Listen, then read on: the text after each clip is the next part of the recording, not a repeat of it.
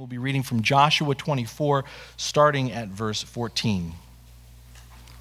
It reads, "Now fear the Lord and serve him with all faithfulness. Throw away the gods of your forefathers that they worship beyond the river and in Egypt, and serve the Lord. But if in serving the Lord it seems undesirable to you, then choose for yourselves this day whom you will serve, whether the gods of your forefathers served beyond the river or the gods of the Ammonites in whose land you are living. But as for me and my household, we will serve the Lord." Then the people answered, "Far be it from us to forsake the Lord to serve other gods. It was the Lord our God himself who brought us and our fathers up out of Egypt and from that land of slavery, and performed those great signs before our eyes. He protected us on our entire journey and among all the nations through which we traveled. And the Lord drove out before us all the nations, including the Amorites who lived in the land. We too will serve the Lord because he is our God." Joshua said to the people, "You are not able to serve the Lord. He is a holy God. He is a jealous God. He will not forgive your rebellion and your sins. If you forsake the Lord and serve foreign gods, he will turn and bring disaster on you and make an end of you after he has been good to you." But the people said to one another, "No, we will serve the Lord." Then Joshua said, "You are witnesses against yourselves that you have chosen to serve the Lord." "Yes, we are witnesses," they replied. "Now then," said Joshua, "throw away the foreign gods that are among you and yield your hearts to the Lord, the God of Israel." And the people said to Joshua, "We will serve the Lord our God and obey him." And this is the word of the Lord. Thanks be to God. Now take a moment and turn to the New Testament, to Ephesians chapter 4. Paul's letter to the Ephesians chapter 4, page 815 in the Pew Bible, as we hear from Ephesians chapter 4, verses 11 through 16. Paul writes, "It was he who gave some to be apostles, some to be prophets, some to be evangelists, and some to be pastors and teachers, to prepare God's people for works of service, so that the body of Christ may be built up until we all reach unity in the faith and in the knowledge of the Son of God and become mature, attaining to the whole measure of the fullness of Christ.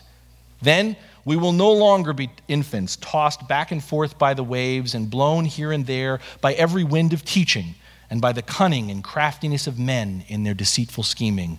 Instead, speaking the truth in love, we will in all things grow up into him who is the head, that is Christ. From him, the whole body, joined and held together by every supporting ligament, grows and builds itself up in love as each part does its work." And again, this is the word of the Lord. Thanks be to God.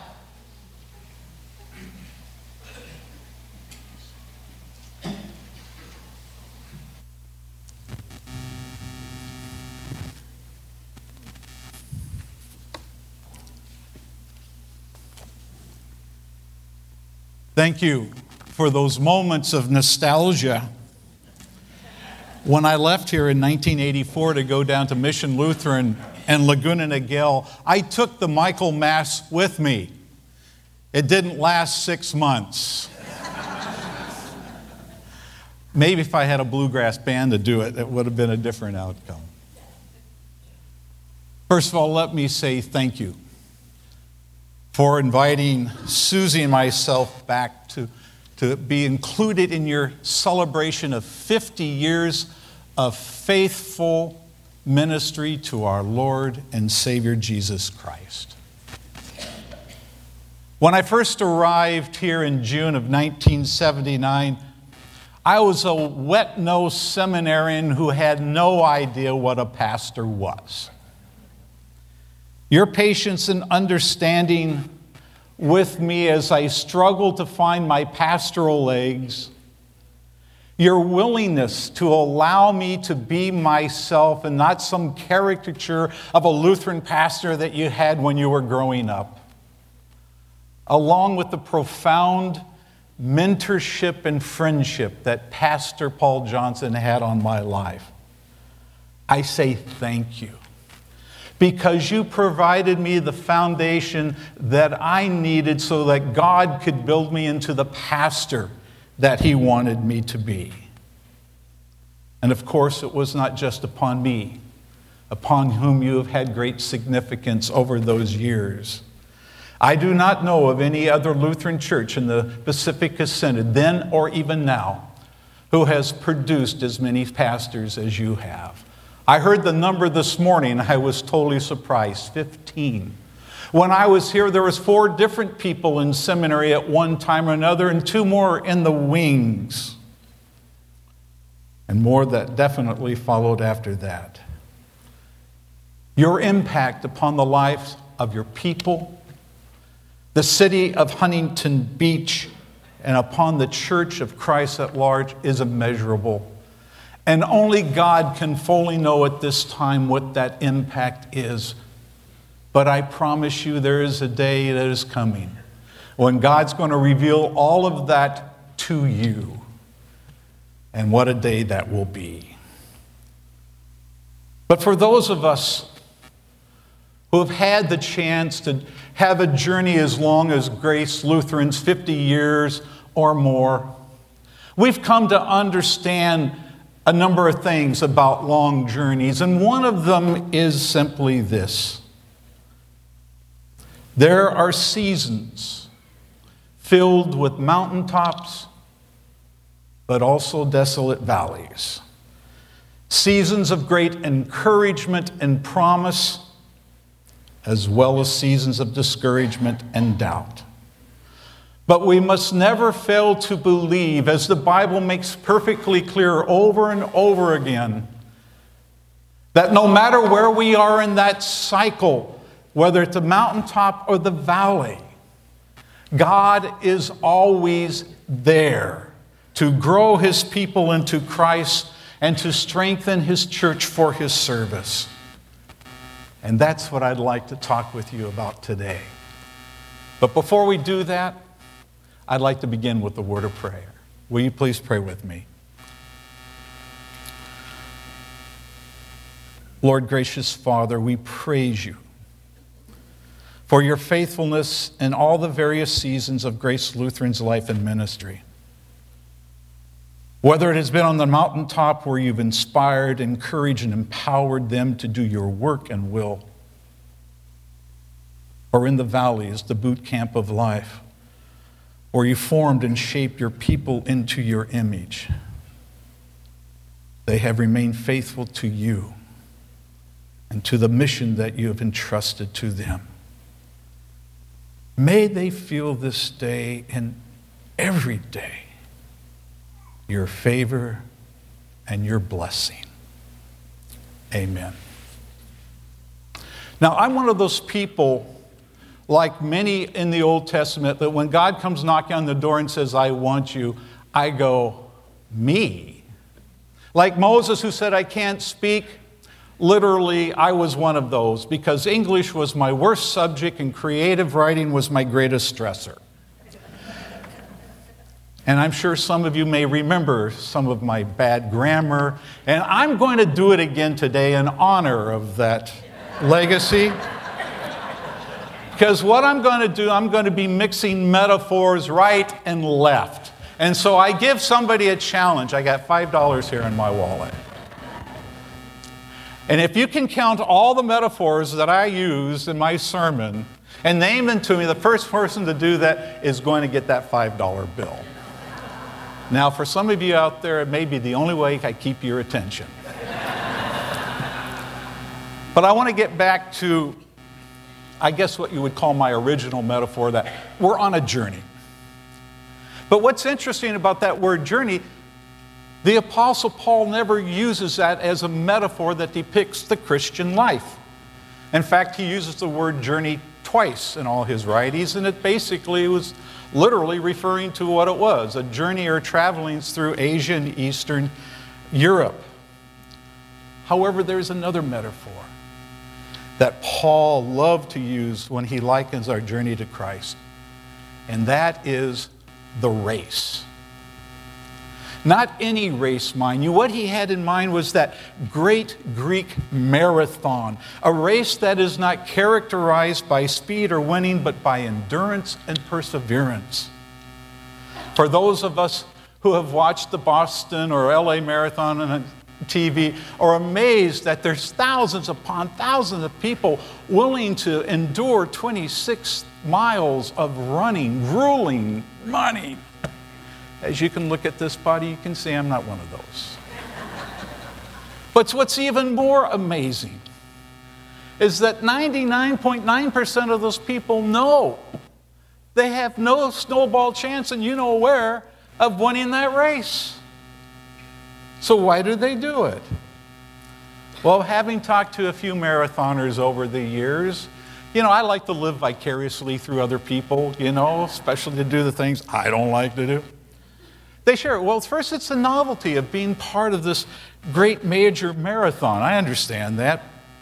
But for most, the important part is to be able to say to one and all, I finished the race. And I think we all can agree that anyone who is willing to endure 26 grueling miles is a feat in and of itself, no matter how long it takes. Could there be a more perfect picture of what it means to be a Christian than to liken our life to that of a marathon race, not where the emphasis is upon becoming first or being swiftest, but simply to persevere and endure to the end? The Apostle Paul thought so, as he often used the race metaphor to depict what our journey as a Christian is really like. It's long. It's hard. It's full of obstacles. But a great prize, await all who persevere to the end. Now, in talking to some of my friends that ran marathons, I decided to say, what are some of the obstacles that you incur during this race? And one of them that they shared is one I've never heard before in my life.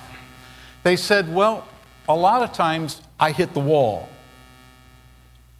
The wall, as they explain it, is something that happens to a runner anywhere between 20 and 22 miles into the race. They call it the wall because at that time their body feels like it just wants to shut down. Their legs begin to feel like heavy logs. Their energy is sapped. They feel as though they're running on empty, and every fiber and muscle in their body is just screaming, quit, quit, quit. And even though their mind's also telling them to quit and end this pain and drudgery, the experienced runner knows this one little secret. If he or she can endure, if they can push through the pain a little longer and keep going no matter how grueling it gets, something magical will happen. The body will find a new source of energy which will revitalize them so they can finish the race. And when I heard that, I go, wow. What a perfect example of what happens to all of us at one time or another in our lives. Whether it be in our marriage, whether it be in our career, our finances, our dreams, yes, even in our church, we all, at one time or another, are going to hit that mythical wall where we feel as though we can't go on any further. The future seems hopeless, and all we just want to do is sit down and quit. Now, the Bible uses different words to describe that reality. You know them. Trials, tribulations, testings.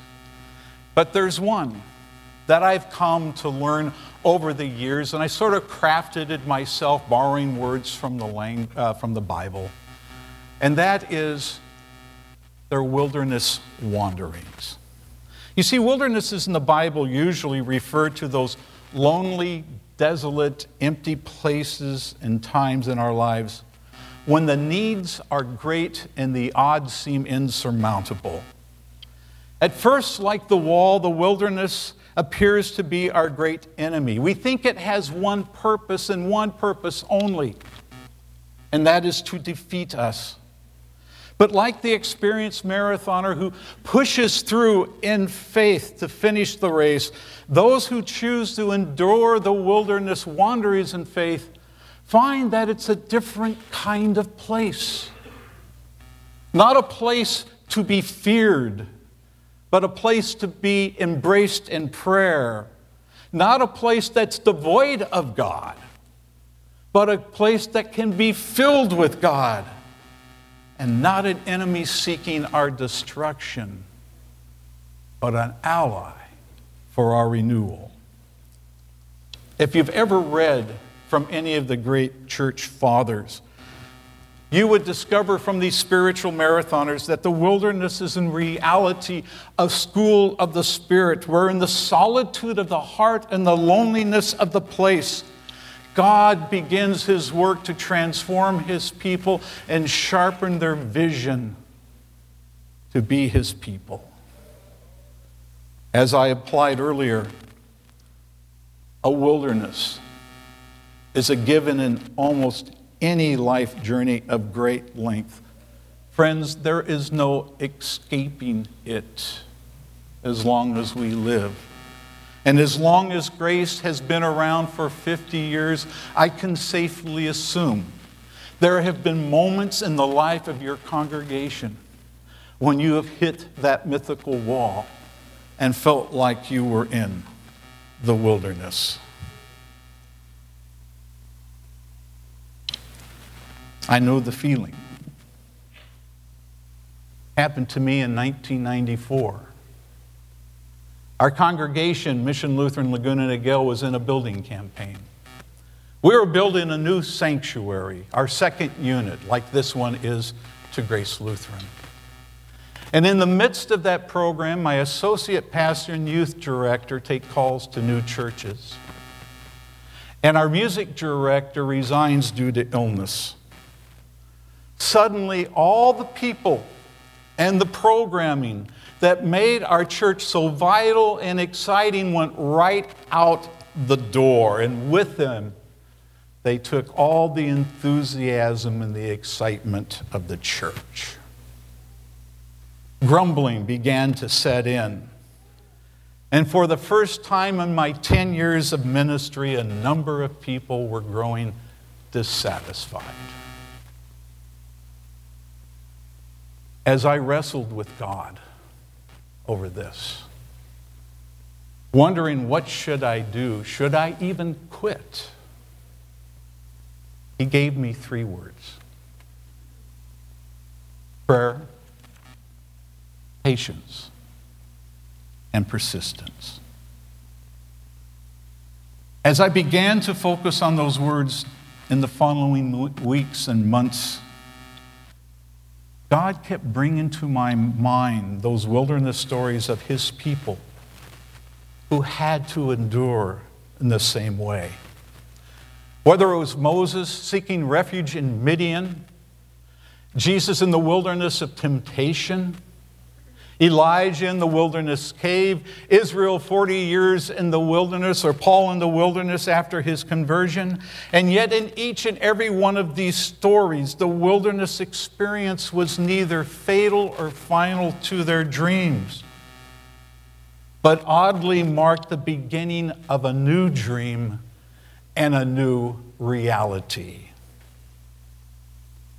I held on to that promise.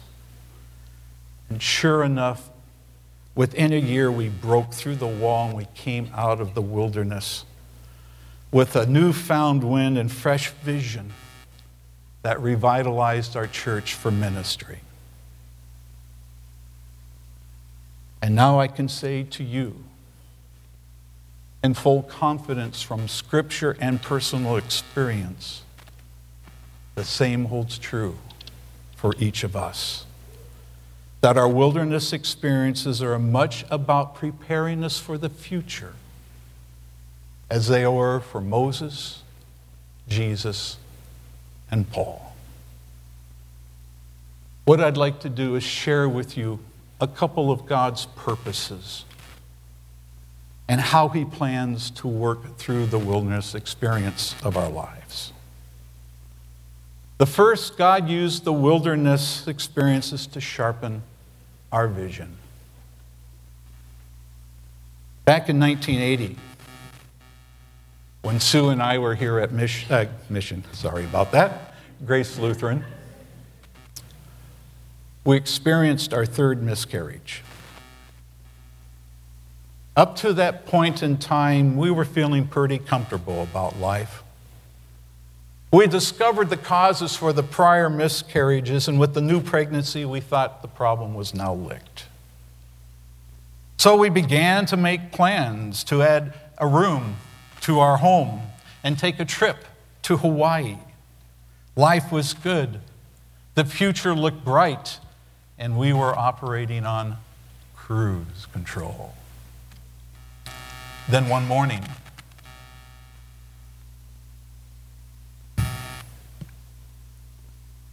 five months into the pregnancy, Sue wakes up to discover her water had broken. We rushed her to Long Beach Memorial Hospital to discover that the situation was hopeless. The calm insanity that so characterized our world up to that time was suddenly shattered. We hit the wall. We were devastated and we felt totally empty inside. And as I sat in the hospital room with Sue, going through those natural moments of self-reflection, I suddenly realized that all those things that we thought were so important and wonderful and necessary, the expansion to the house, the vacation, were no longer. The blurred vision of life that was brought on by our comfortable life suddenly took on a new and sharper focus. All that was really important to us now were the core essentials of life, and that is our relationship with God and with each other. What happened to Sue and I, I'm sure has happened to all of us at some time or another. When life starts to get too comfortable, our busyness diffuses our vision, our successes dull our senses, our tendency to want to coast through life, we ultimately begin to lose sight of what's valuable and important.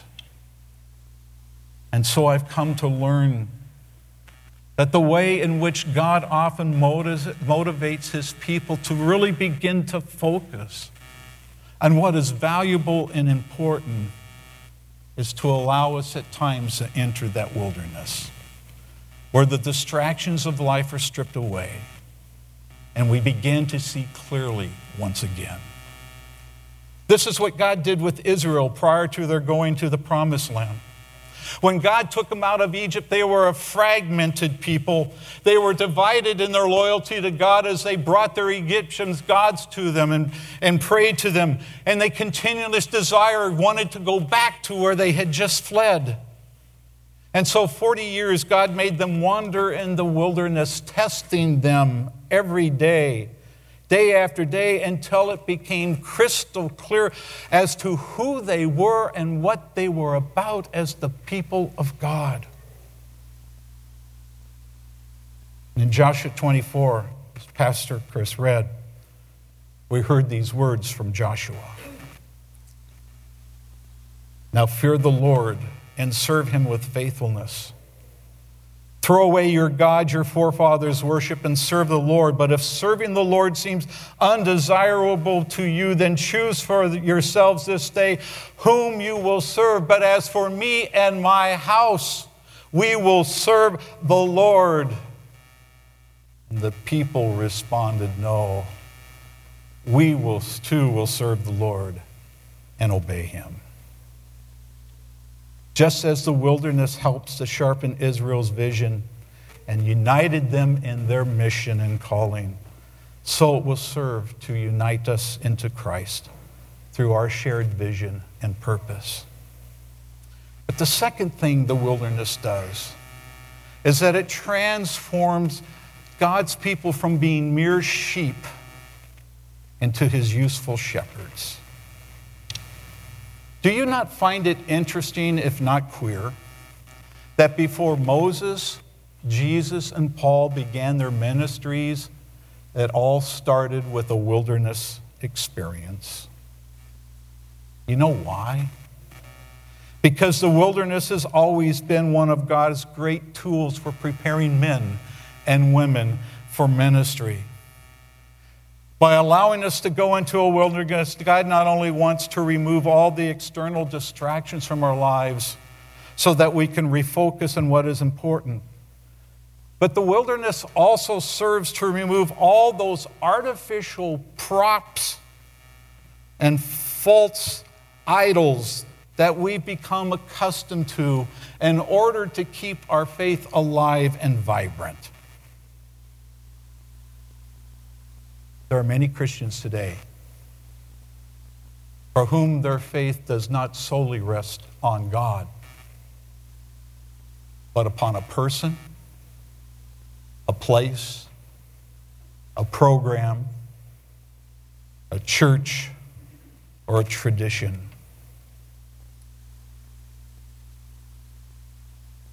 How many people do you know are no longer walking with Christ because their favorite pastor left?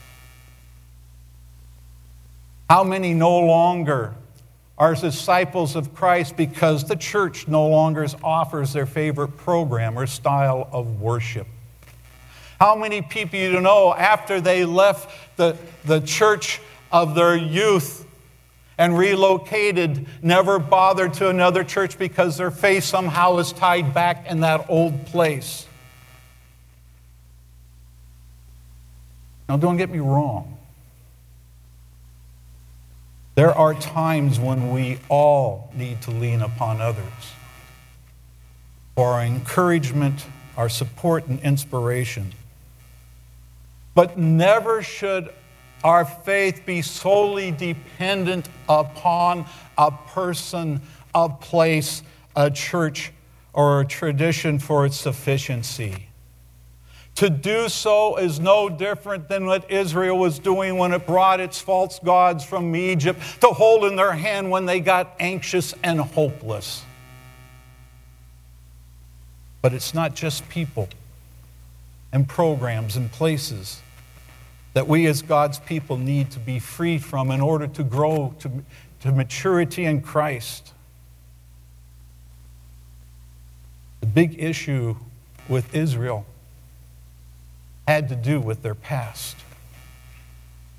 The whole time that Moses is trying to lead them into the new future, they kept looking back over their shoulder to Egypt.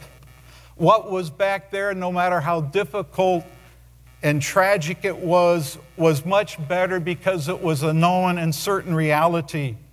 They had the comfort of their idols. They knew where the next meal was coming from. But compared to the wilderness life that they had with Moses, Egypt was more comfortable and less scary because they knew how to survive in that environment. How many people do you know who are stuck in a bad relationship or a bad situation in life and refuse to leave it because the threat of a new future is so unknown that it scares them that they stay where they are?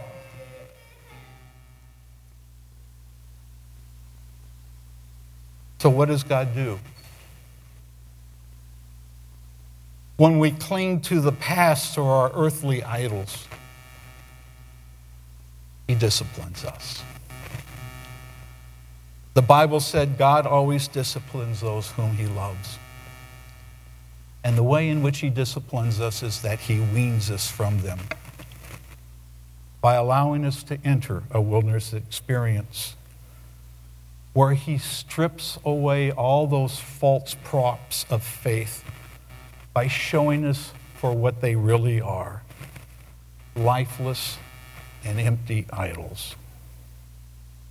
Until at last we learn to lean on God and Him alone in all times and situations. Brothers and sisters in Christ, know this. New futures are always uncomfortable and scary because they represent a great unknown and a lot of uncertainty. But the problem is that you cannot take the old past and put it into the new wineskins of the future that God wants to make for us. No matter how comfortable or glorious the old days may have been for us, for God to often do a new things in our lives as His people and as a church, He sometimes has to shatter the old things so that we can freely and fully embrace the new future and the realities that face us. Jesus said it quite clearly this way when He said, no one who puts his hand to the plow and looks back is fit for service in the kingdom of God. And so it's through this weaning process that you and I begin to grow up into Him, who is the head of our faith, Jesus Christ. And we will cease from being mere sheep who are utterly dependent upon other realities for our spiritual well-being, to becoming His shepherds united together in Christ, with an adult-like faith who find our strength and our sufficiency in God alone, and who are in turn will be empowered by God to serve His world.